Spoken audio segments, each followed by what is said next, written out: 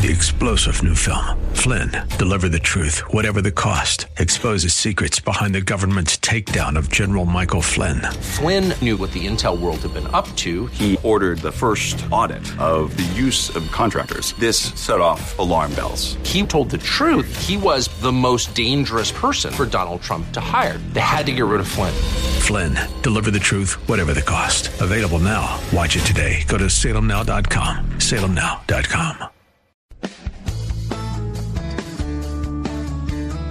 This is the Word to Stand On for Life with Pastor Ron Arbaugh. Your word is sharper than any two-edged sword,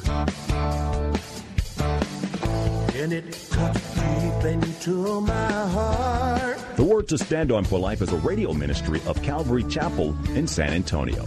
A live call-in show here to help you answer your questions about the Bible and how to apply the Word to your daily life. For more information on Calvary Chapel, visit our website, calvarysa.com. Get your Bible questions ready and call in now to 210-340-9585. It's The Word to Stand On for Life with Pastor Ron Arbaugh.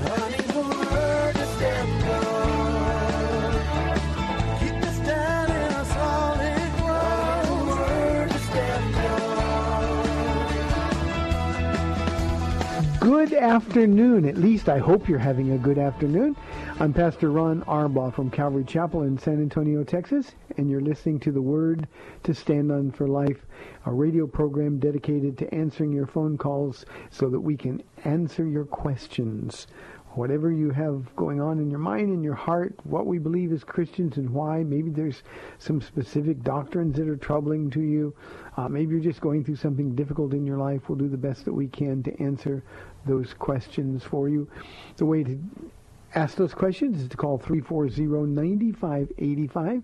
That's 340-9585. You can also call toll-free at 877-630-KSLR. That's 630-5757.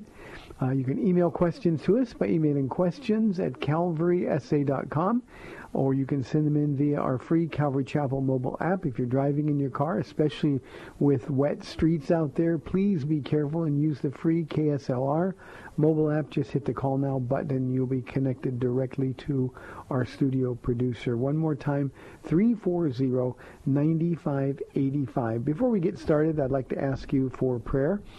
Terry McDonald is a man in our church who is a sometimes caller to this radio program.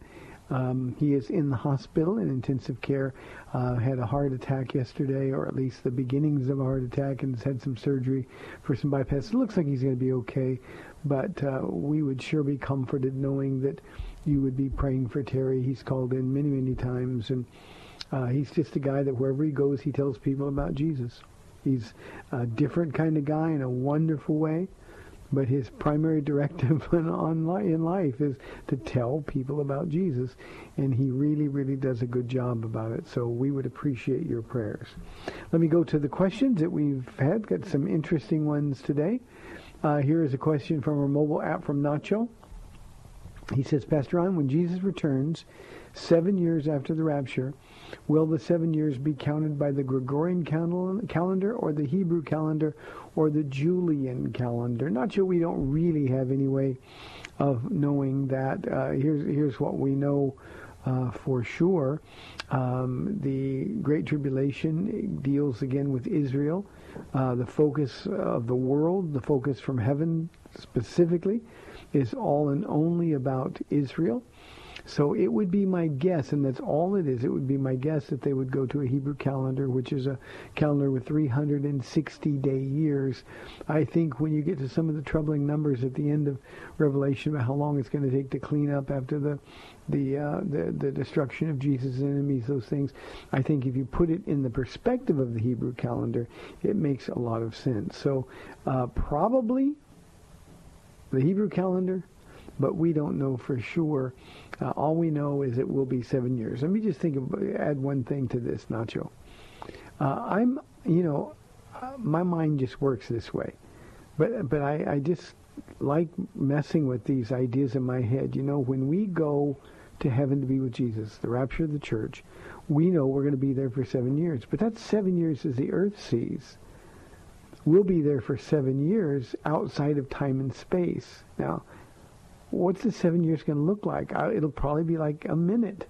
You know, Paula and I would get up and say, it's already February the 6th. I mean, the month is going so fast already. It just seems like our Christmas program was last week.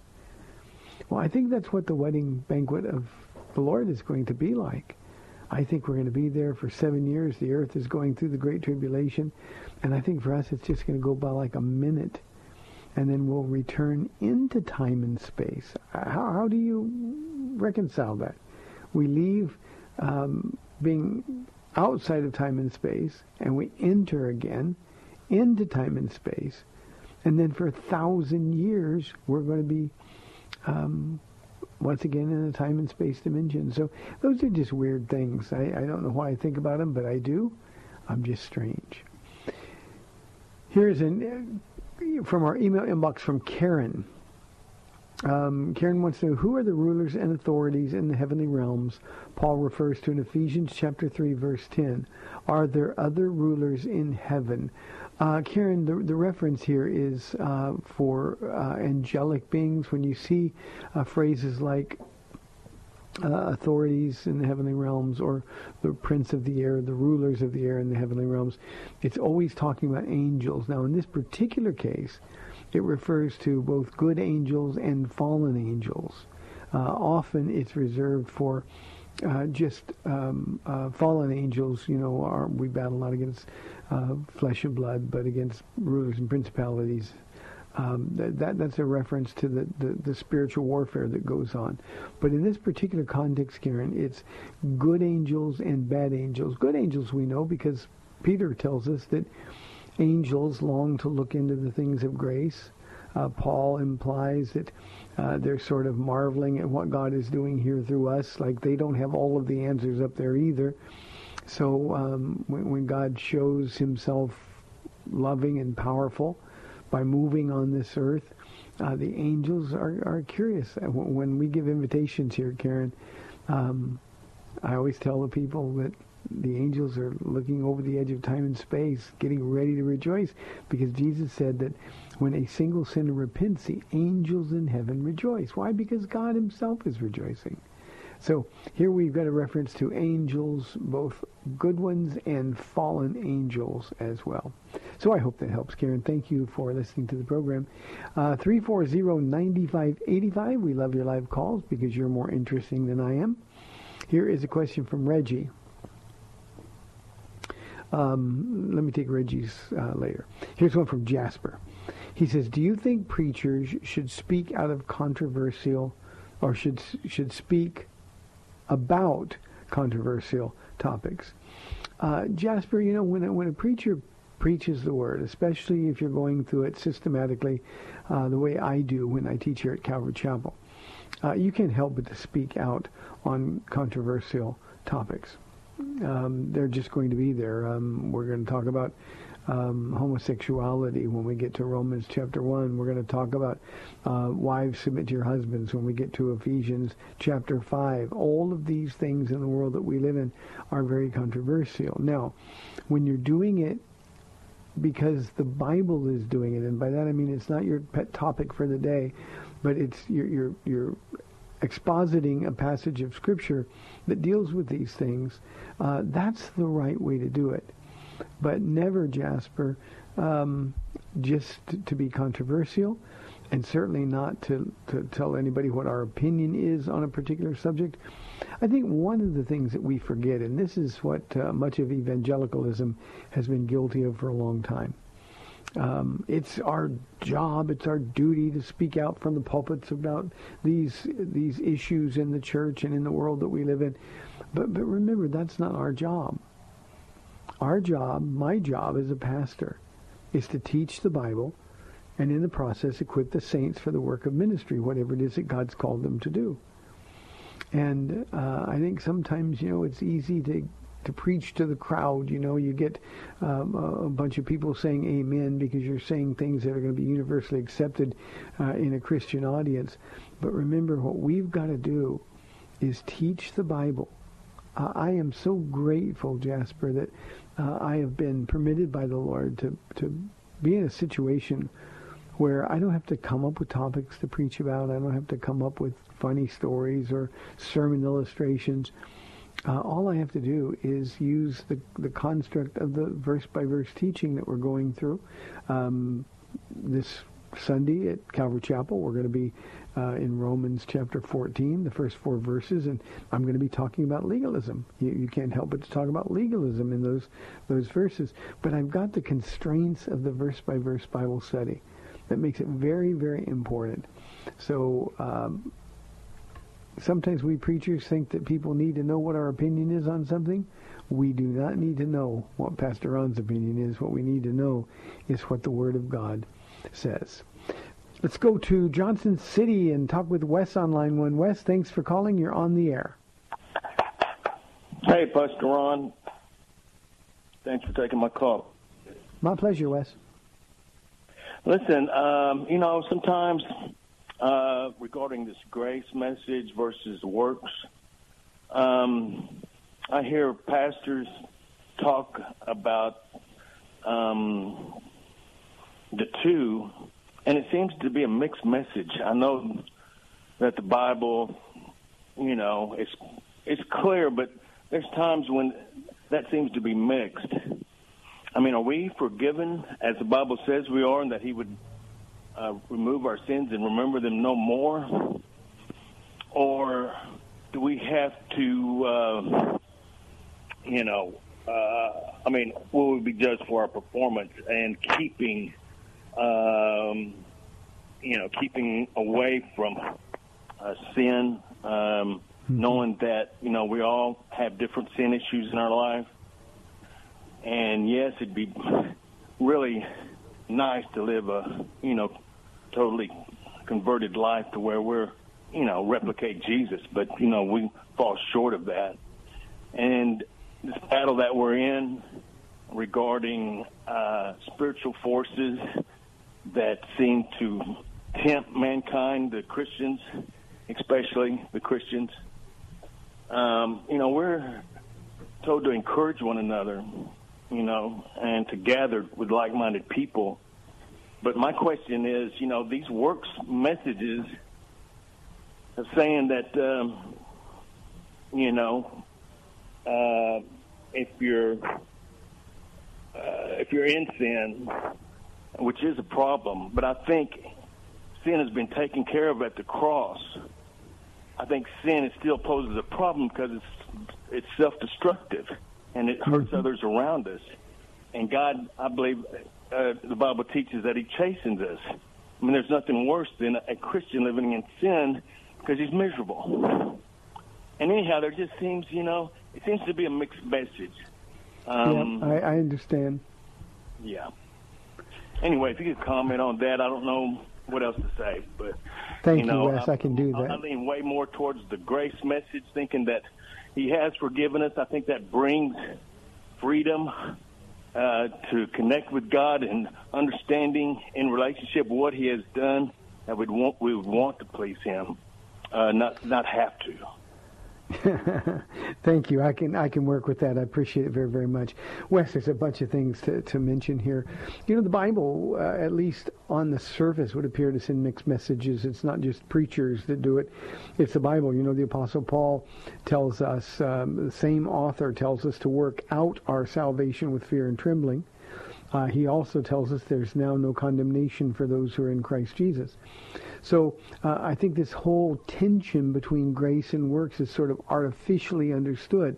Now, here's what we need to remember always, is that grace hates sin. And I think too often, and this is probably why you get the confusion from messages that we hear from preachers, too often we think, well, I can't be perfect, so if I sin, it's okay, God's forgiven me. You're absolutely right, Wes, that all your sin has been dealt with on the cross, past, present, and future. That's why there's no condemnation for those who are in Christ Jesus. But it is equally true on sort of the tension side of this controversy. It's equally true that we ought to then be so grateful that we're not condemned, so grateful that we who are not perfect are invited to heaven anyway. We ought to be so grateful that instead of walking in sin, we walk with Jesus. So there's a positional ideology on sin. Yes, our sins, past, present, future, forgiven. But there's also a practical position on sin. You see, if I'm in willful sin, and again, I'm going to just kind of use what you offered in your question. If I say, well, I can't be perfect, and I don't want to feel guilty about this sin, if we use that as an excuse to sin, as so many professing Christians do, then what we're doing, according to the Apostle Paul, is we're trampling all over the grace of God, trampling it underfoot. We're taking advantage, or even better, taking for granted what God has done. So yes, we ought to work out our salvation with fear and trembling. Yes, we ought to walk worthy of the calling of the Lord Jesus Christ, and walk worthy of the name, Paul says. And I think too often what happens is that we sort of use God's grace as a license to sin. Now, I'm not suggesting that's your position at all, Wes, because I too lean way, way, way on the side of grace. I have not lived 1 minute of one day condemned since I've been saved. I mean, as a young Christian, I'm sure I had some moments where I felt really, really bad. In fact, I can remember one incident for 2 weeks. I just felt like God had removed himself from my life because of some willful sin that I committed. He told me what to do. I didn't do that because I was afraid. And God sort of pulled me into the darkness and let me know what it would be like if I chose to live my life away from him. And I didn't want that ever again. After that 2 weeks, I was so happy that the Lord's presence and light was back in. Now, that wasn't guilt. That was just God teaching me a lesson. On the other hand, if I choose to sin because God has forgiven me, then I ought to feel guilty. Guilt is a good thing when you're guilty. But the best thing about feeling guilty is that if we confess our sins, and that 1 John 1:9 passage means to agree with God about sin, then he's faithful and just to forgive us, and our slate is completely clean again. Our fellowship is restored. So here's what we need to understand, that we will relate to God on the basis of our closeness to him. If I'm walking with Jesus, I'm not going to do bad things. It doesn't mean I'm going to be perfect, but when I'm not, I'm going to hate myself for it. I'm going to say, oh, I'm so sorry, Jesus. On the other hand, any professing Christian that can just say, well, I sin, no big deal, nobody's perfect, well, then we got a real problem.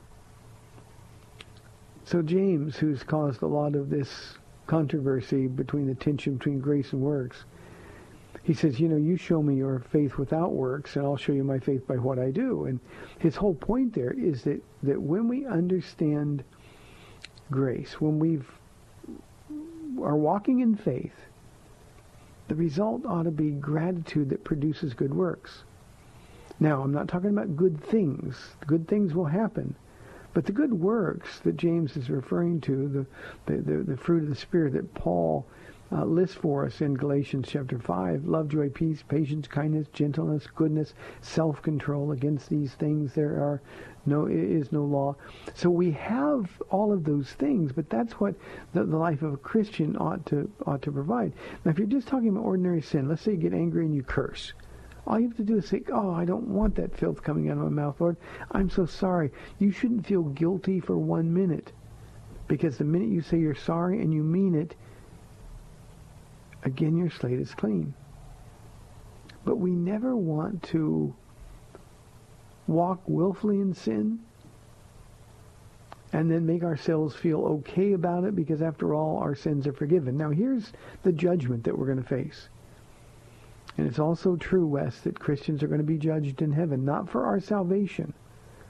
But 1 Corinthians 3 and Romans chapter 12 talks about a Bema seat, a reward seat. It's interesting, the Olympics start this week, the Winter Olympics. And in the ancient Olympics, the Bema seat was where the winning athletes received their crowns. Well, we're going to be in one of those judgments. And Paul says in 1 Corinthians 3 that our works are going to be judged whether they're good or bad. The literal translation for bad there is good for nothing. And that really makes a lot of sense to me. Here's what I did. Was it good or was it good for nothing? Well, if my motive was to serve Jesus, if my motive was to please Jesus, then it was good. It will be a golden work, and it will survive the trial. If it's a wood, hay, and stubble work, it'll be burned up. What's a wood, hay, and stubble work? Well, anything that I did with the wrong motive. Even if we do the right thing, but we did it for us instead of for Jesus, if we did the right thing, even though we were grumbling under our breath doing it because we didn't want to do it, if we did the right thing so that others would notice how spiritual we are, well, there's no reward for those kind of works. And the rewards matter. There's a lot of emphasis giving on the rewards in heaven. And I think sometimes, Wes, the people that espouse the view that you asked about are thinking, well, you know, as long as I get to heaven, that's enough. It's not. That day where we stand before the Lord to have our works judged, where we're going to receive crowns of righteousness, is going to be a terrible moment for a lot of people. I've had people take issue. No, nothing in heaven is going to be terrible. Well, Jesus said he's going to wipe away every tear. The tears have to come from somewhere. They're not the tears that we shed on earth. They're the tears at that reward seat. I don't want to stand before Jesus and find out that there was stuff that he wanted me to do, but I didn't do, either because I chose to sin or because I just didn't want to take a risk or take a step of faith.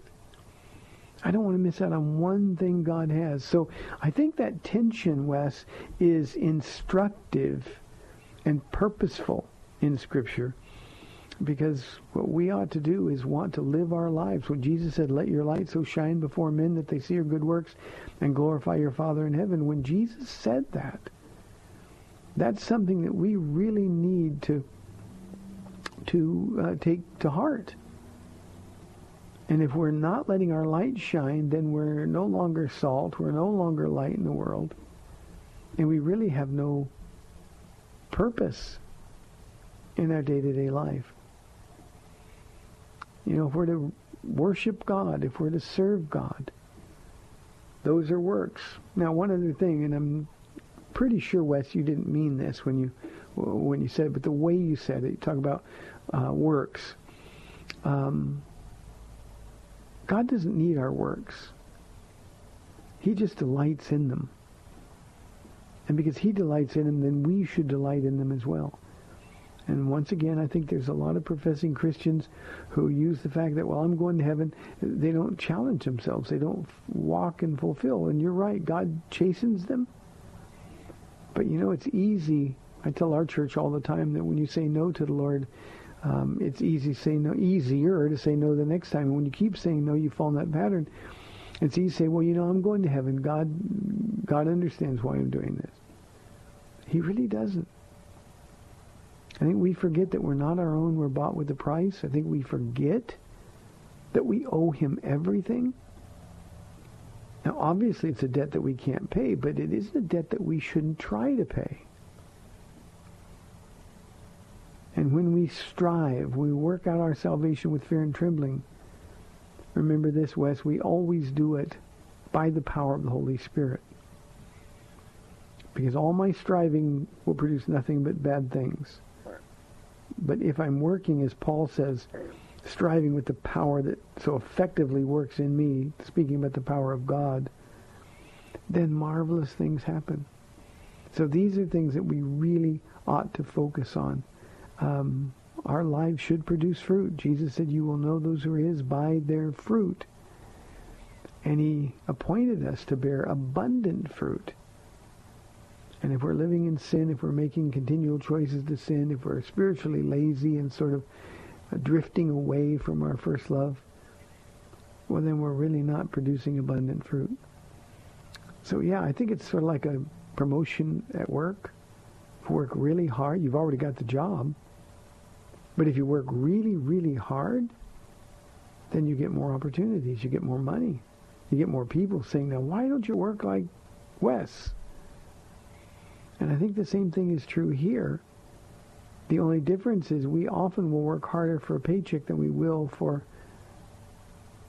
the wonderful gift of love that God gave just for you. You're the pearl of great price, Wes. So am I. And everything in heaven was sold to win you, to win me. If there was just one pearl, that's what the parable says. When he found one, if it was just you, Wes, or if it was just me, Jesus still would have emptied the vault of heaven to win us. It's an amazing thing to consider. So, Wes, thanks for the question. It is a question that's really important that we need to understand. You know, there's tension in our Bibles. You know, the Christian who's not abiding in Christ is always going to feel guilty or always going to feel condemned, feeling like maybe they can or might lose their salvation. The Christian that's abiding in Christ never feels like that. So what is the Bible telling us? The Bible's telling us to abide in Christ, and we won't have those kind of issues. Great question, Wes. Keep thinking about those things. And by the way, read Ephesians. Maybe you can read Ephesians tonight. Read the first 3 chapters a couple times, and you get to the 4th chapter, and it's all about what God wants us to do in response. 340-9585 or toll free 877-630-KSLR. We'll be back in 2 minutes.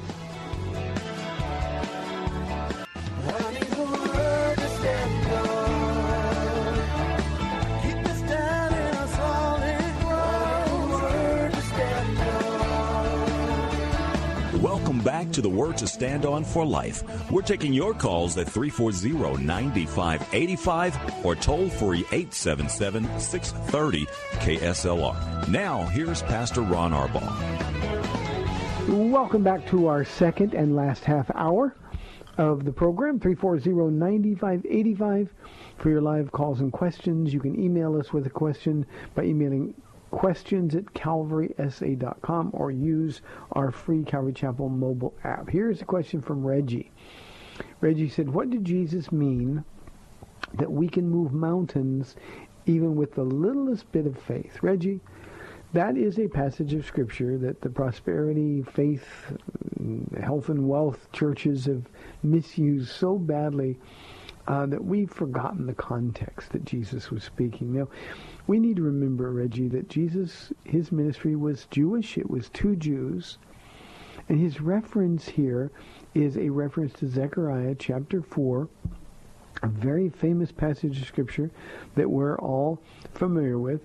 Beginning in, I'm going to go back a couple verses. Verse 6 says, so he said to me, this is the word of the Lord to Zerubbabel. Zerubbabel was charged, by the way, with rebuilding the temple. The temple was a mess. Here's what the word of the Lord to him was. Not by might nor by power, but by my Spirit, says the Lord Almighty. And then comes the question, what are you, O mighty mountain? Before Zerubbabel you will become level ground. Then he will bring out the capstone to shouts of God bless it, God bless it. Now, what's he talking about? In the Jewish mind, a mountain was symbolic of representing an immovable problem. You remember when Nehemiah went to rebuild the walls, the defense around Jerusalem after the Babylonian captivity? He saw that it was horrible. The foundation was so cluttered that before they could do anything about rebuilding the wall, they had to clean rebuilding the wall, rather. They had to clean off all of the rubble. And it looked so bad. He had to go by horseback, and he had to get off his horse, and he must have thought, oh, this is much worse than I ever believed. Well, the same thing would be spoken to him as was spoken to Zerubbabel. This looks like an immovable mountain, but just believe. Not only if you believe, but I will provide the power, not by might nor by spirit, or not by strength or by power, but by your Spirit, says the Lord. So that's the reference Jesus was making, and if we forget that, we lose sense. Jesus isn't interested in moving mountains into seas.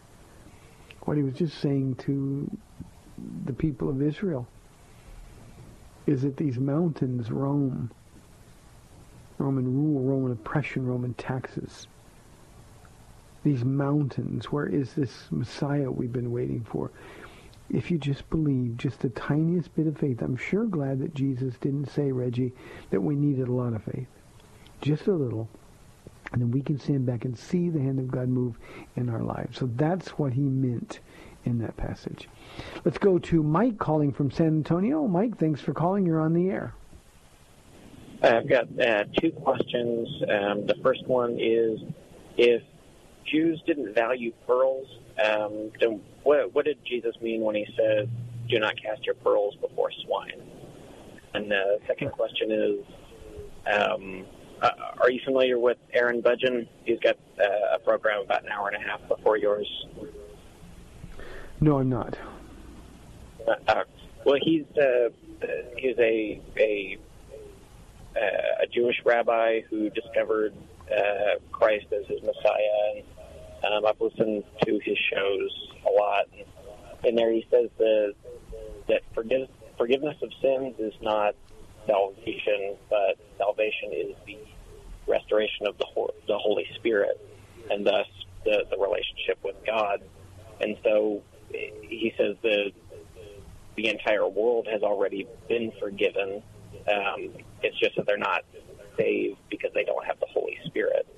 And I don't know what to believe with regard to that. It seems like he's saying the same thing that we are. I don't think he's heretical in his teachings or anything. I guess I'm not a Calvinist or anything, but I think I believe in a limited atonement. That everybody that was going to be saved, God took their sins and put it on Christ, and so his death was enough for everybody, but it did not apply to everybody.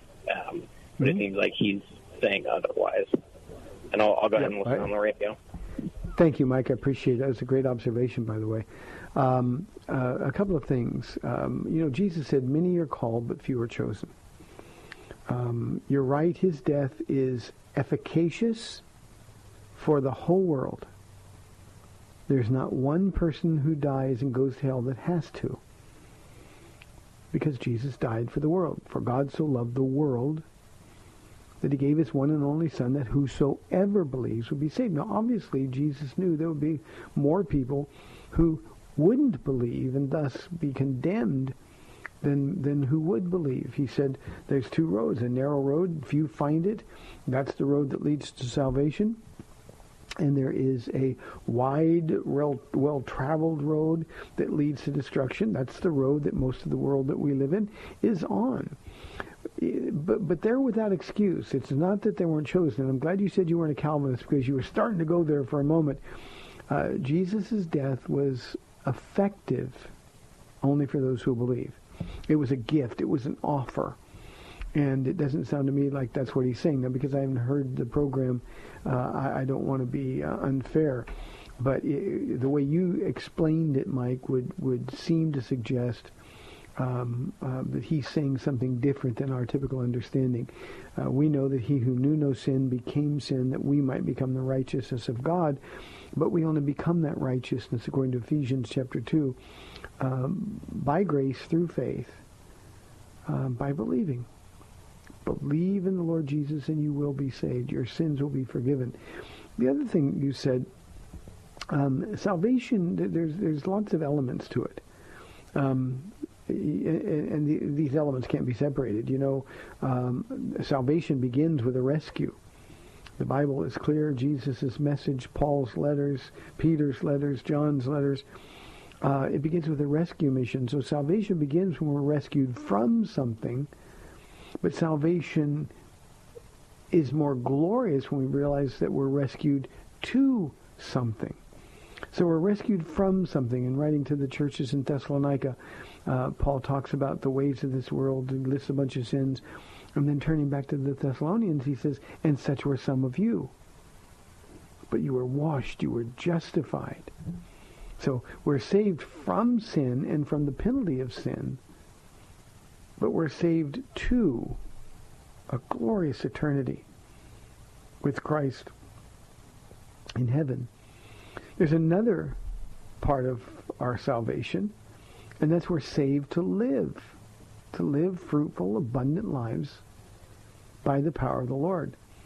So it's true that if somebody doesn't have the Holy Spirit, they're not saved. They're going to go to hell. But the Holy Spirit comes only by believing. And again, that's a multi-step process in the sense that we're saved from something, but we're also gloriously saved to something else.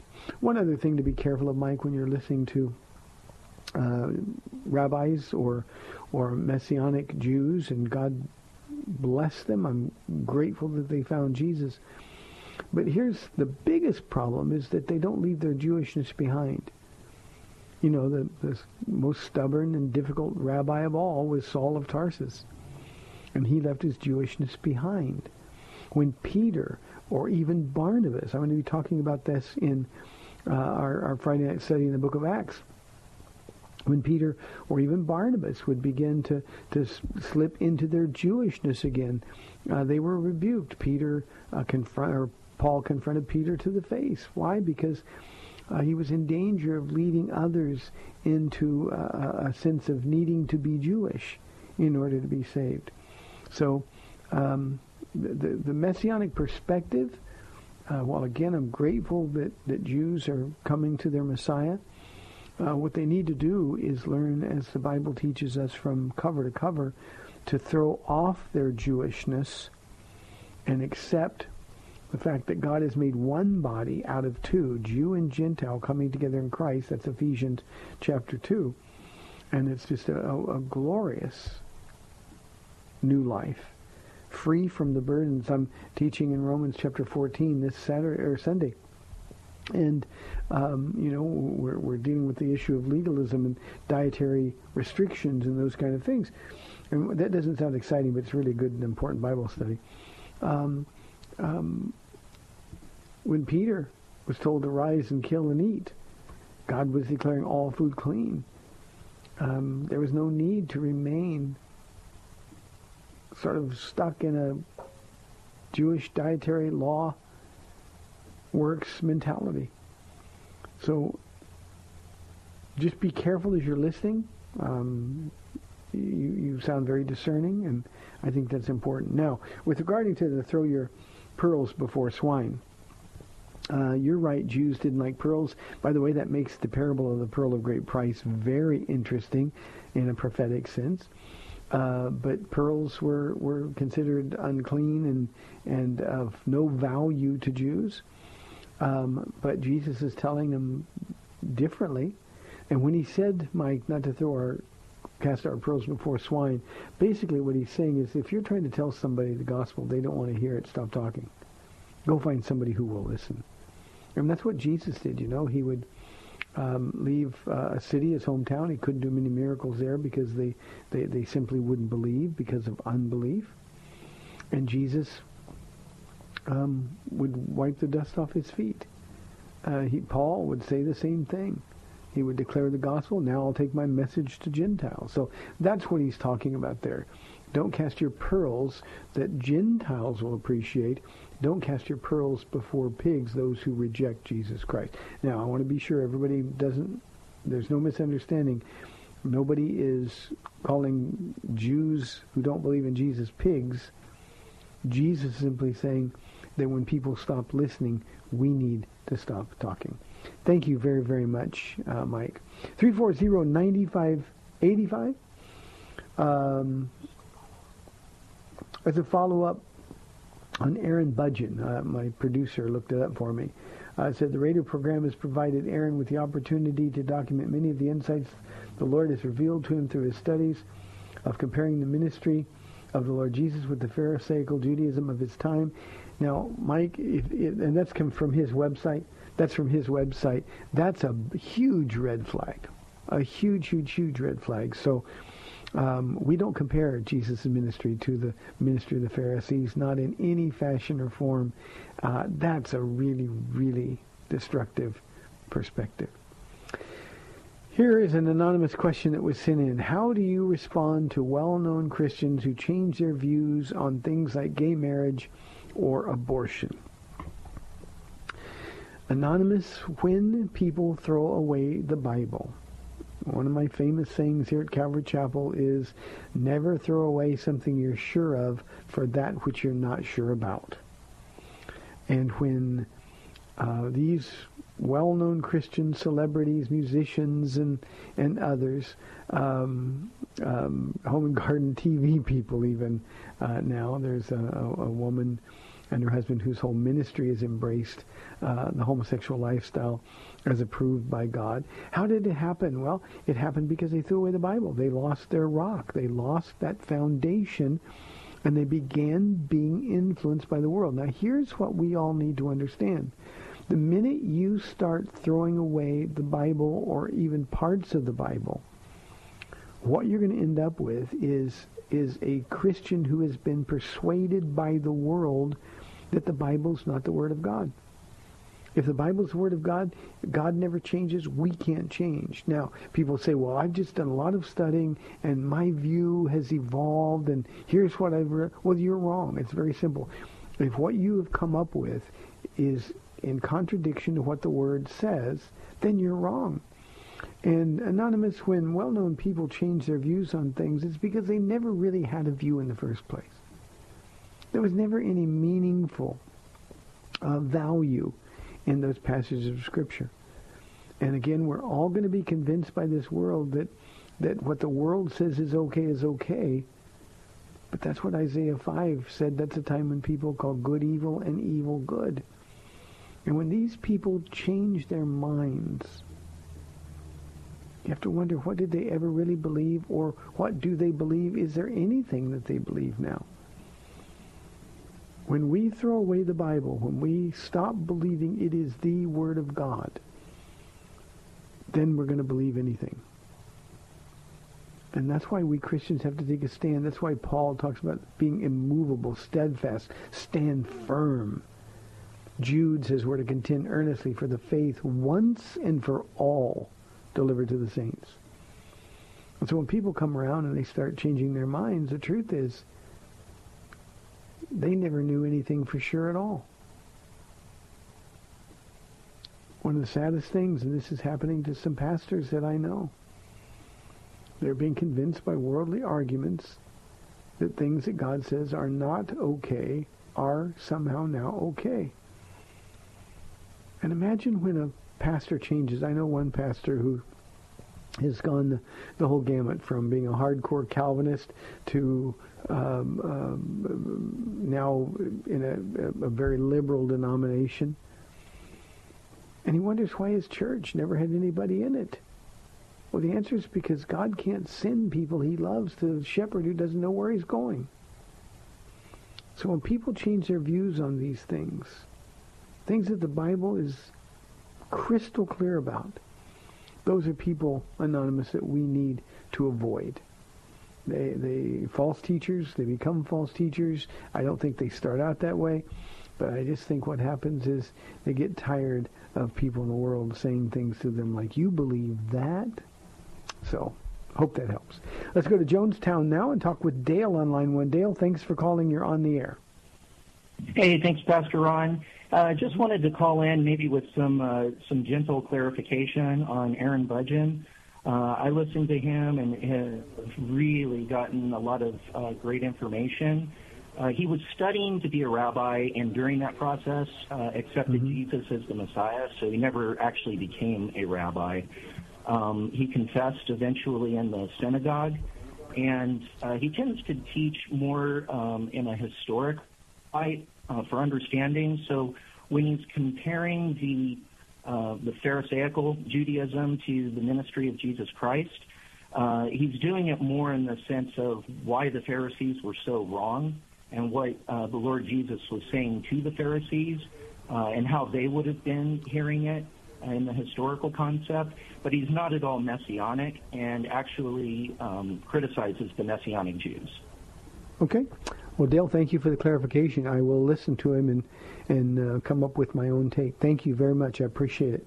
See, that's instructive, because that statement on his website would seem to be in conflict with that. But Dale has called before, and you know, he might turn out to be a modern day Edersheim, which would be glorious and be wonderful. So, Dale, I appreciate that very, very much. Let's go to line 2 and talk with Ben. Ben, thank you for calling. You're on the air.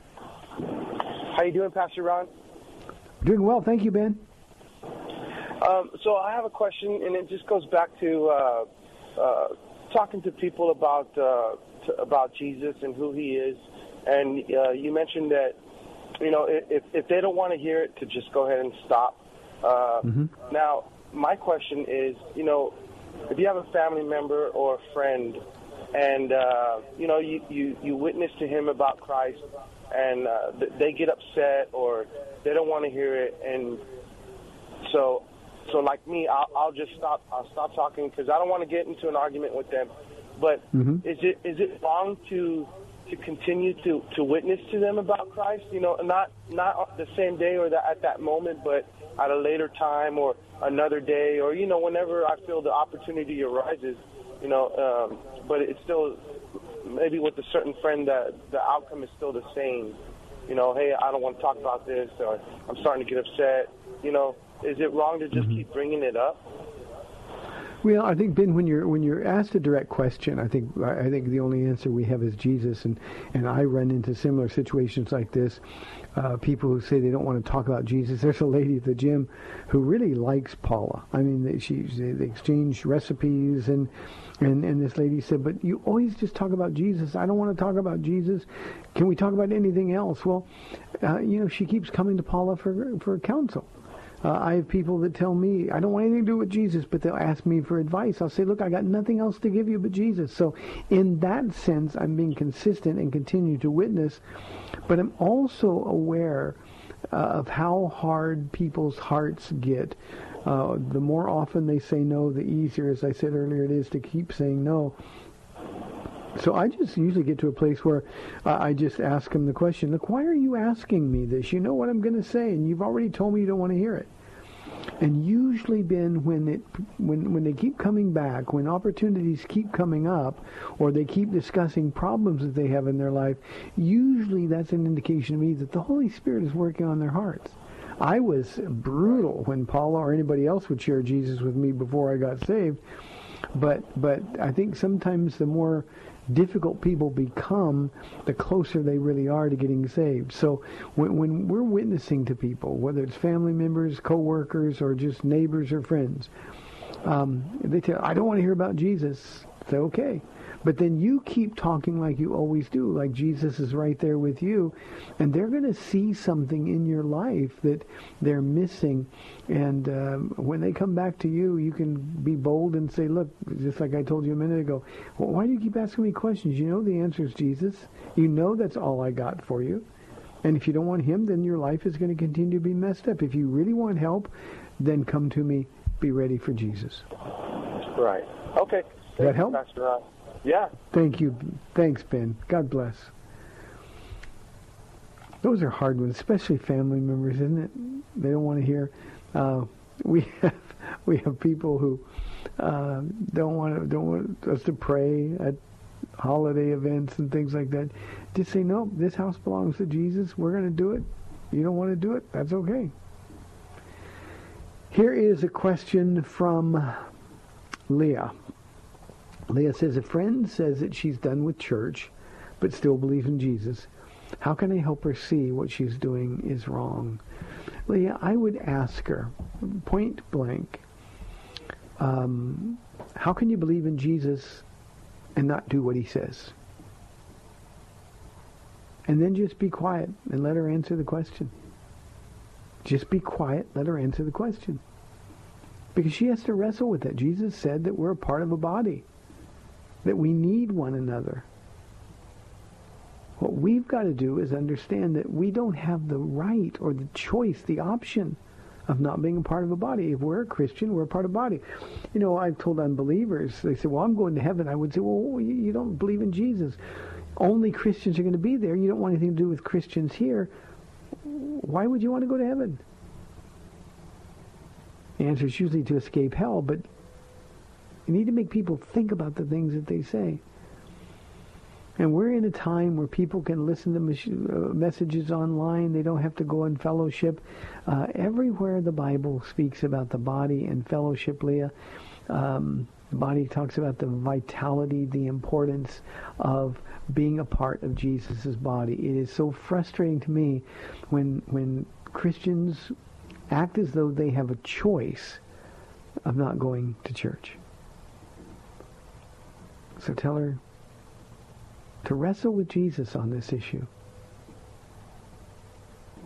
And if somebody says something like, well, it's my only day off, there's other things I can do, direct them to the warnings against spiritual slothfulness in the book of Hebrews.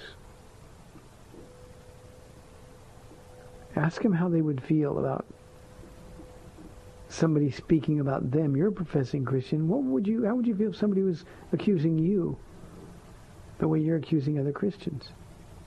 Truth is, we're lazy, spiritually lazy church culture. We think we're okay the way we are. We think we got things covered. There's no Christian that can go it alone. And the Christian who is not part of a body, who's not serving that body, is a fleshy, carnal, immature Christian who's likely not even a real Christian at all.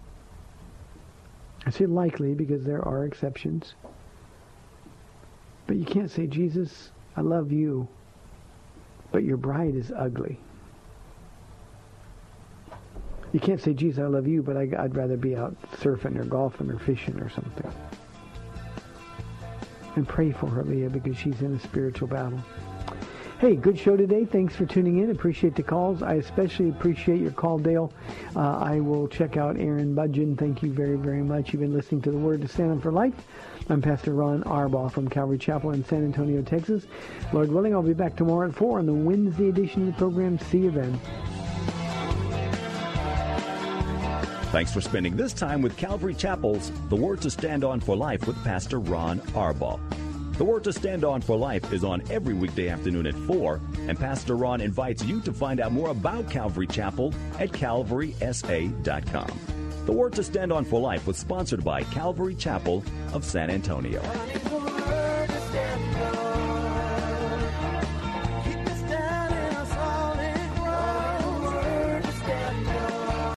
Three-star General Michael J. Flynn, head of the Pentagon Intelligence Agency, knew all the government's dirty secrets. He was one of the most respected generals in the military. Flynn knew what the intel world had been up to. He understood its funding. He ordered the first audit of the use of contractors. This set off alarm bells.